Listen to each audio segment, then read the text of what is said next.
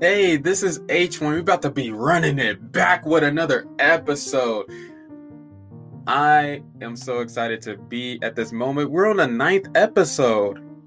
We're almost at the end of the 3rd season. The time just went by so fast. We're already in the middle of the year. But H1 is still present, and guess what? I'm not going to be turning back at all. So this is what we're going to be talking about today. We're going to be learning how to evaluate the position as fast as possible with some key words, some key elements in chess that you need to get to know a little bit better. Once you know these key words specifically, then your chess will increase faster than Usain Bolt. Faster than the speed of light. Oh, okay, that's pretty fast. Faster than Flash. Okay. I'm done with the examples. But let me put in the plug-in right quick. My Instagram is H1 Chess. My Facebook is Chess Knowledge with H1. My YouTube channel goal is still to reach 1,000 subscribers. It is Chess Knowledge with H1. Please help me out with that. And other than that, let's get on with this chess knowledge. This chess knowledge, chess wisdom, chess understanding. Come with me to explore the treasure. Okay, let's get into the next segment.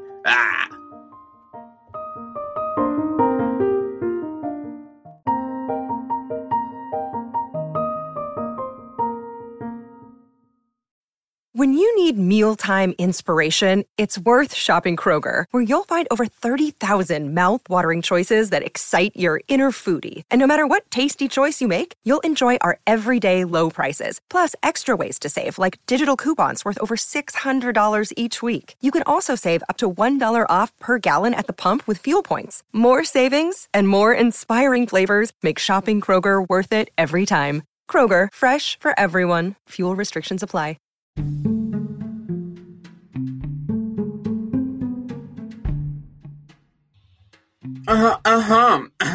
Yep, bro. This is H1. And H1 will be telling you how to evaluate the position fast. Keyword fast. How to evaluate the position fast. And it's good to know these things because when you're playing a blitz game, bullet, any type of rapid, fast game, you need to know these keywords. Even in classical, when you just want to figure out things very quickly so that you can get into the calculation part. Because before, in my past episodes, we did talk about the thought process of chess. But it is good to know your strategic plan in a chess game. And I will be telling you these key elements in chess that you need to learn about. Let's get started. Let's get started with H1. Let's get it. First things first, we're going to be talking about time. Time in chess is super important. Time in real life is important. We only have 24 hours to get everything done. We only have 24 hours to work. Okay? We only have 7 days out of the week. We only have 4 to 5 weeks out of the month. We only have 12 months out of the year. And I can't dictate how many years we're going to have, but it's all very limited. It sucks. The seconds, the time on the clock is always ticking. But in chess, we can figure out the time. What could H1 be talking about when we're talking about time? What is time in chess? Well, H1 views time in chess as development. Whoever has the most pieces developed off the first rank, if you have your knights, bishops, your queen, your 2 rooks on open files, your king castled, then you have a lot of time. And if your opponent has none of those, then you're up on time. And that's good because we want to be up on time to do our middle game plan, our middle game ideas. Development is important. Let's say you develop all of your pieces because you have been listening to H1 for the past 9 months, okay? Or just this episode. You've just been listening to H1 and you follow his stuff to be notified about each episode that's going to be coming out. and you develop all your pieces, you followed the rules. And your opponent knows about the rules, and they follow the rules too, but they decide to leave one rook, one bishop out the game. They decide not to develop one bishop, one rook, and you got all your pieces developed. Who was fully equipped? Who was more fully equipped for the battle? Of course, you would be fully equipped to beat your opponent, because this is what is happening here. When you don't have all of your pieces developed, when you don't have the right amount of artillery, then you're basically playing without those pieces. You might as well just throw those pieces in the garbage can. You might as well just throw those pieces in the dumpster and never use them again. Just swipe those pieces off the board if you're not even going to touch them, because you won't be winning if your opponent knows how to play chess. So now you know, if you develop your pieces, you have more time on your opponent.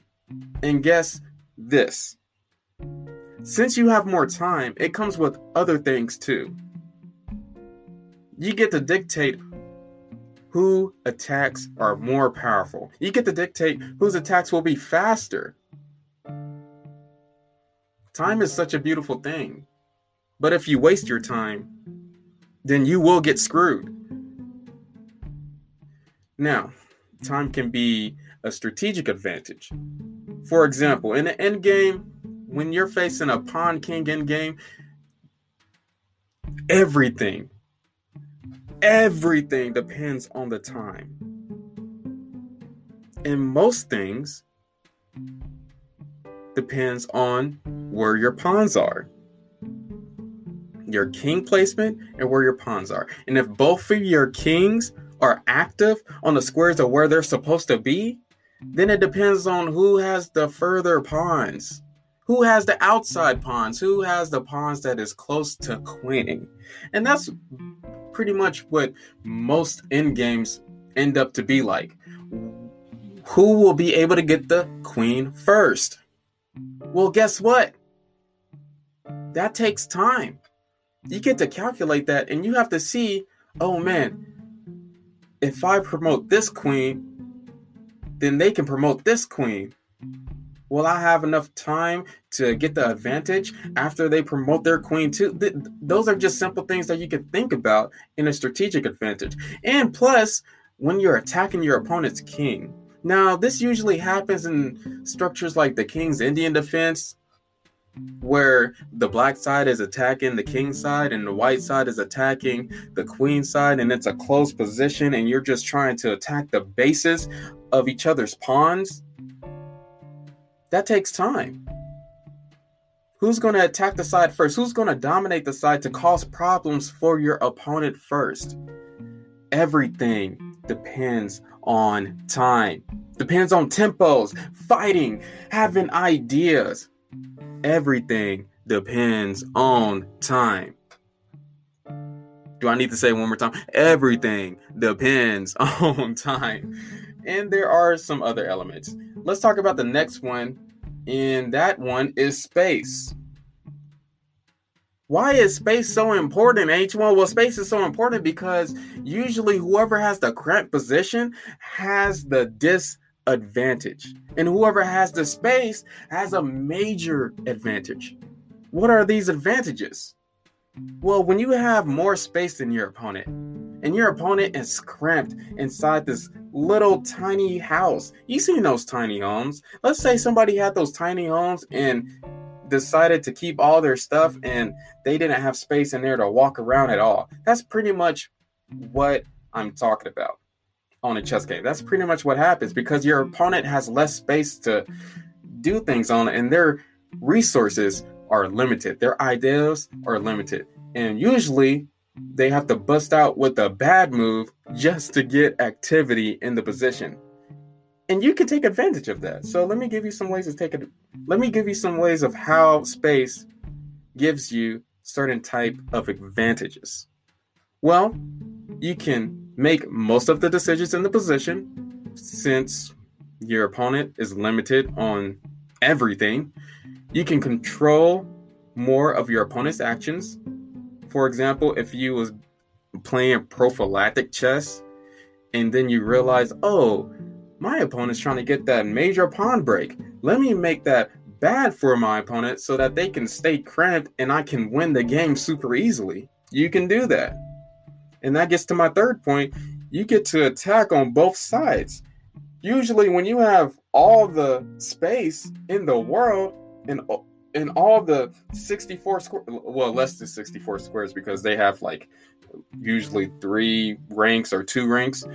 You know what I mean. When you have pretty much all the squares of the board, your flexibility is on fleek. So you can bring that bishop to the king side, to the queen side. You can swipe that rook from the queen side to the king side very easily. It happens all the time. You get most of the decisions. So let me say those things one more time. First of all, you make most of the decisions in those positions. Secondly, you have more control of your opponent's actions. Third, you get to attack on both sides of the board pretty easily, and your flexibility is on fleek. Is that still a terminology? You got to understand, H1 is a dad. So I don't know if on fleek will ever... Forget it. Forget it. Ask your kids if you're listening to this with your kids. Okay. Now, just to give you a warning on space, because it just might all sound good, right? Everything is good to have space.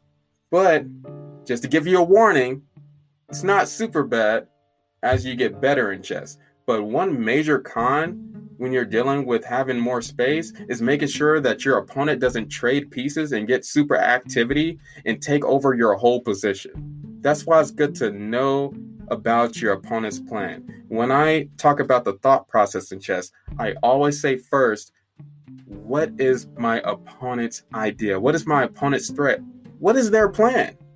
Because if I know my opponent's plan, then I can make even a better plan to disrupt their plan. It's all about battling plans, guys. Let's make sure that your side is Gucci and their side is not Gucci. Okay? Okay.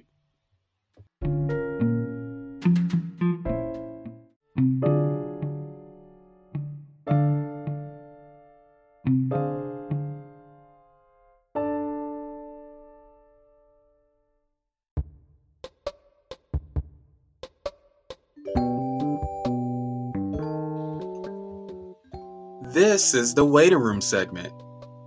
Chess Jokes by H1. And the joke of today is, what did the chess player say to the waitress? Check, please. Yeah. Thank you for listening.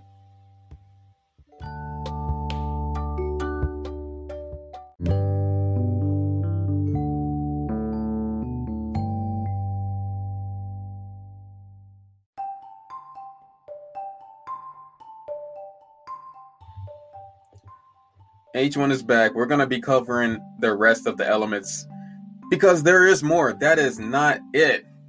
Pretty much, we're going to be covering this for the rest of the episodes. This is really important, and I wouldn't be covering it if it wasn't important. And this is everything that I have learned over the past, how many years? It's 14 years now? 14 years since I've been playing chess and teaching chess for 10 years? I think that's right. I know it's right. But these things are really important, and we only covered 2 of the elements. The past elements that we just covered was time, the first one, and the second one was space. Let's cover some more. Quality. Quality. When you think about quality, what do you think about? I know what I think about. When I think about quality, I think about the perfection of the thing that I'm looking at. It's like, what kind of laptop would you use to work on? You wouldn't pick some cheap Windows 1997 laptop, right? If they even had laptops back then. I don't even know why I made that example. But let's say you would have picked no 1997 desktop. You wouldn't pick that for work because then you will be complaining about a lot of stuff. But no, if you're going to work, you need something that will at least boot up when you want it to boot up. So you get that advantage. Nothing too pricey, nothing too cheap though. So maybe you'll get that Windows 8. What brand is this that I'm using? The HP laptop at Nebraska Furniture Mart. That cost about a good amount of money. I'm super transparent. It was like $600. But anyway, it's a good quality laptop for me to do these podcast episodes. So you should be thinking about the quality of your pieces. It's like 2 cups of water. Would you pick the one with a little bit of dirt in it? Or would you pick the one with no dirt in it that looks completely clear, glistening on the outside with a little bit of that? You know how in those commercials they have the water dripping on the side and it just looks like it's going to quench your thirst just more since the water is like populating on the side. The precipitation, the insulation, the dedication. I don't know. I just felt like rhyming. But the quality of your pieces are important. I talked about development in the first half of time because development is important, but quality goes deeper than development. Quality talks about where exactly you are putting your pieces. Where should you put your pieces then? If where you put your pieces are important. Well, you got to put your pieces on the best square to execute your plan in the middle game. So that means that you have to be prepared to do your middle game plan after the opening. That's a big tip for all of you tournament players and all of you people that's trying to climb up the rating ladder. You should be going out the opening with a plan already before you play the game. And you should know that plan so that you can put your pieces at the right spot to execute that plan. Okay? If you need to rewind that, you can do that right now just to understand that. Now, depending on the position, the quality of your pieces can beat the material element of the position. And we will be talking about material pretty soon. The quality of your pieces can beat material things. So if your opponent is up material, but you have better quality pieces, then you will have the advantage, especially if their pieces aren't as active, especially if you have quality in a whole lot of space.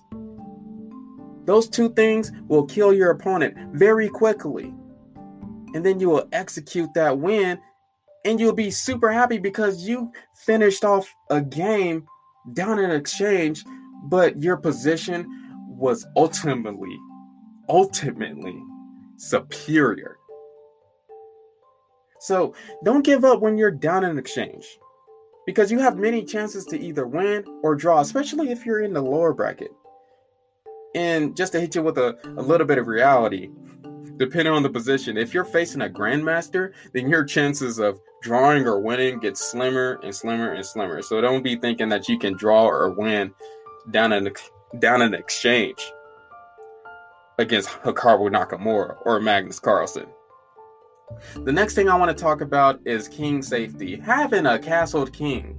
Having a castled king is important in certain positions. Like I'll be using those words, certain positions. I talked about this before. Go back on my I had an episode on, what was that episode called? Chess Principles. Go back on Chess Principles and you'll realize why I use terms like that. Because chess can be super hypocritical on certain things. I say king safety. Having a castle king is important in certain positions because sometimes you don't need to castle. Let me explain before you just go into your next game being like, I don't need to castle because H1 told me not to castle, so I'm not going to castle, and then you're going to blame me for being a bad player for years. I don't want you to do that. So I'm going to explain to you specifically, and this is just in specific terms, paraphrasing, because there's a lot of things that go into it. There's more information on this. I would rather you go deeply into these openings and middle games with a lot more information than what I'm telling you now. So, in a closed position, usually castling kind of doesn't matter. In a closed position is if both players still have all their pawns and the center is locked up. For example, if you can visualize this right now, if you're good with like board and visualization stuff, you would have a pawn on e4 and another pawn on d3, and then black would have a pawn on d5, and then he would have another pawn on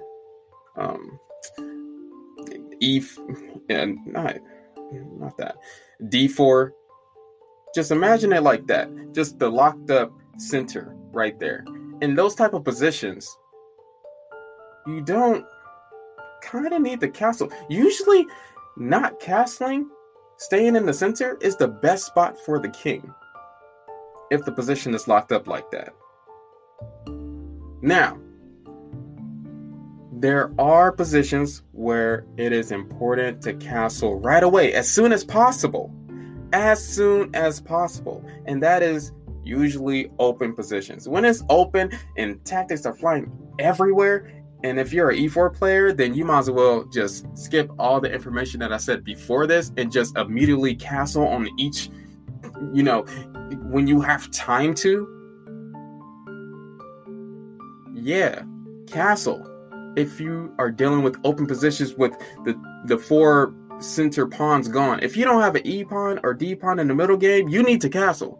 Get that king to its bed, because the king needs to lay low so that the king can pump some weights and get ready for the end game, because that's when the king is going to be a better player.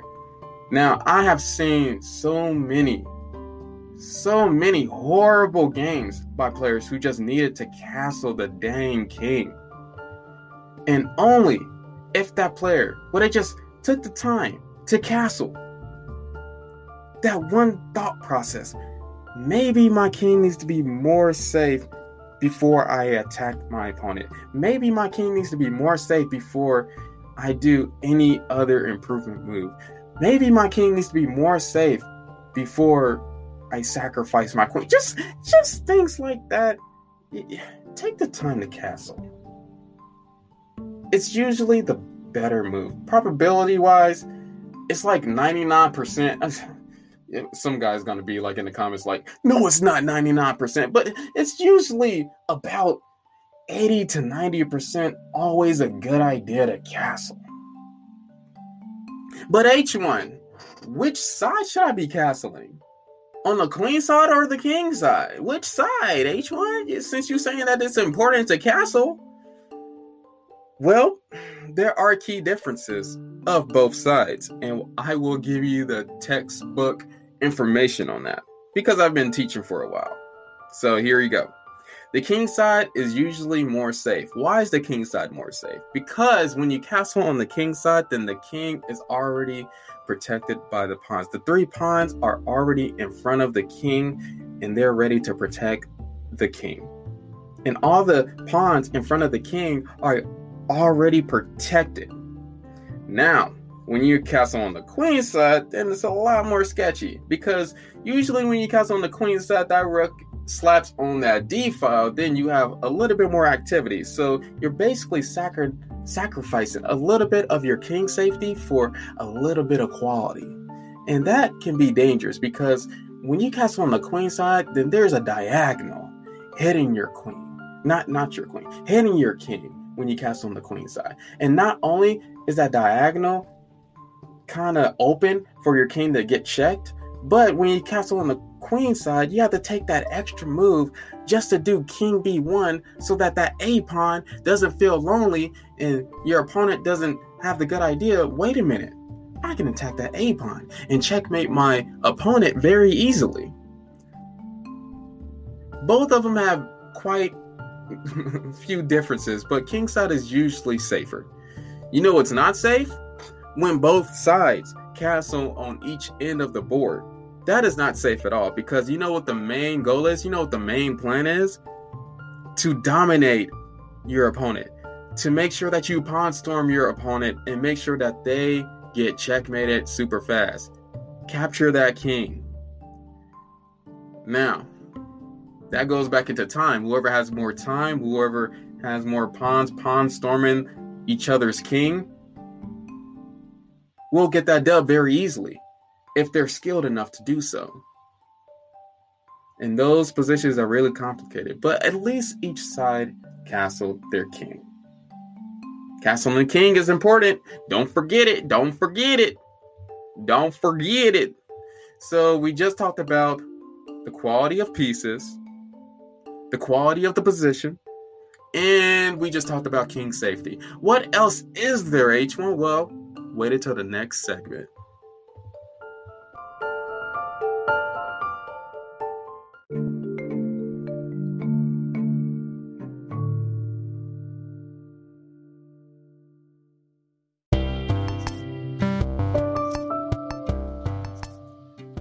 This is the waiting room segment. Chess quotes by H1. And the quote of today is, if you don't got time, you're definitely going to be behind. Thank you for listening.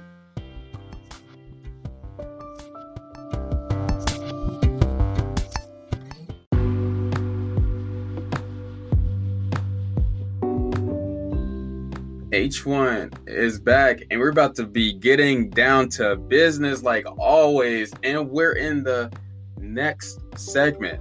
Now, let's go over what we just talked about. First of all, we just talked about time. Second thing, space. Third thing, quality. Fourth, do you remember the fourth one? If you said king safety, then you get a big thumbs up from H1. You know what I mean? And the fifth thing that I want to cover specifically is about pawn structures. I could talk about pawn structures all day, but I'm not going to just bore you with all that knowledge. So I'm just going to be talking about the specific things that I have learned just from personal experiences and what I teach other people. Okay? Now, with pawn structures, there are weaknesses and there are advantages. Like, for example, if you have more pawn islands, then you have more weaknesses in your pawn structures. But only on this podcast, only H1 is going to give you this knowledge. And this is what I have learned from my experience playing multiple chess games, seeing grandmasters play these masterpieces over these past years. I remember just being a teenager, just home from school, just watching these chess tours go about, just seeing these games, and I'm like, whoa, he's allowed to do that? If he's allowed to do it, then I'm allowed to do it too. So this is what we're going to do. I'm going to tell you, but I need you to have an open mind about this, because in chess, not everything is black and white. There's a little bit of gray area into it. Not everything is left and right. Not everything is just peanut butter or jelly. Put those two together and make peanut butter and jelly. Oh man, you know, H1 just likes cracking himself up sometimes. But anyway, in chess, you would succeed more if you don't put ultimatums principles in your head. Because if you make something an ultimatum, then you're going to be heating yourself back. It just messes up the whole process of your chess journey if you make something a always, or you should never do it. But anyway, that brings up my next point, that weaknesses and advantages in pawn structures depend solely on each position that you play. Let me say that again. Weaknesses and advantages in pawn structures depends solely on each position that you play. Okay? Yes, I said it. Yes, sir. I said it. even if you have isolated double pawns, it can be an advantage because it could be blocking the critical squares from your opponent in the middle game. But you know what the real truth is about pawn structures? Is that weaknesses like these usually become more prevalent in endgames. So if you have more pawn islands than your opponent, then yeah, you're probably going to lose because it's in the end game. It's the end phase of the game. But if you have these pawn structures and you're trying to deal with it in the middle game, you can still deal with them. You can deal with them by having more quality. And I've seen positions where the quality of the pieces overrule the pawn structure weaknesses. So don't take chess at face value. Don't read a book by its cover. You gotta go inside the book. You gotta read the letters. You gotta look at the pictures if you read books with pictures in them. I don't know how old you are. But you gotta make sure that you dig deeper than the outside layer of the game. Now, I didn't mention these in the beginning because there are two more elements, which I'm going to go over just a little bit, which is, we talked about pawn structures. Now, the next thing is center control, self-explanatory. Once you're controlling the center squares, E4, D5, D4, E5, then you can basically go about winning the game after that once you control the center. Because the game of chess usually revolves around the center. I know this new form of chess kind of skews your mind on if you should be controlling the center still, but always remember, the center is where the real battle happens. H1's going to say that again. The center is where the real battle happens. Remember that, please. Now, the next thing, which I was debating if I want to consider it or not, but I guess for beginners, it's super crucial that I consider this too, is material. If you're not up in material, then most of the time, you will lose that chess game. If you're down a full rook, you will lose that chess game to a good opponent. But still, if you have more quality, some of these elements can overrule each other, and that's what makes chess a beautiful game. Now, here's the thing. Depending on the position, each one of these keys elements can overrule each other. But it's your decision to decide what you feel comfortable playing more into. So if you like having a good pawn structure all the time, then play openings where you have a good pawn structure all the time. If you like having the control of the center and you don't want to play those passive counterattacking type of openings, then just start up the opening having center control. Or if you feel uneasy about, being behind in time for a good pawn structure, then don't be behind in time. It's all up to you. Chess gives you the decision. You're the mastermind. You're the mastermind, and you make whatever decisions on the board. It's all up to you. You just got to make sure that you're making the good decisions. These key ways to figure out the truth of the position will always be a part of chess. So let me go over it one more time for everybody to understand all these things. And once you understand all these key things, you can evaluate a position very precisely every single time, just remembering all these things. Okay? You can look at a chessboard and just be like, okay, they don't have enough time, so their opponent can take advantage of that. But the opponent is up in material, and you can decipher what you want to decipher very quickly just by considering these things. So to evaluate the position, it's good to consider the time, the space, the quality, king safety, pawn structure, center control, and material. And as you become a better player, and as you become a better chess player, going over 2,000 rating or 1,800 rating, somewhere around that, you can take out material and king safety, because that should just be embedded in your mind that you should keep the king safe, and that material part should just be embedded. You should not get behind the material unless it's for a good reason. So really, it's just, if you're trying to like be an advanced player, it's really just time, space, quality, pawn structure, and center control, which is just 5 things that you have to keep up with. Yeah, I guess H1 came in clutch this round. If you stayed here for this long, hey, you dope, bro. Oh, snap. Yeah, buddy.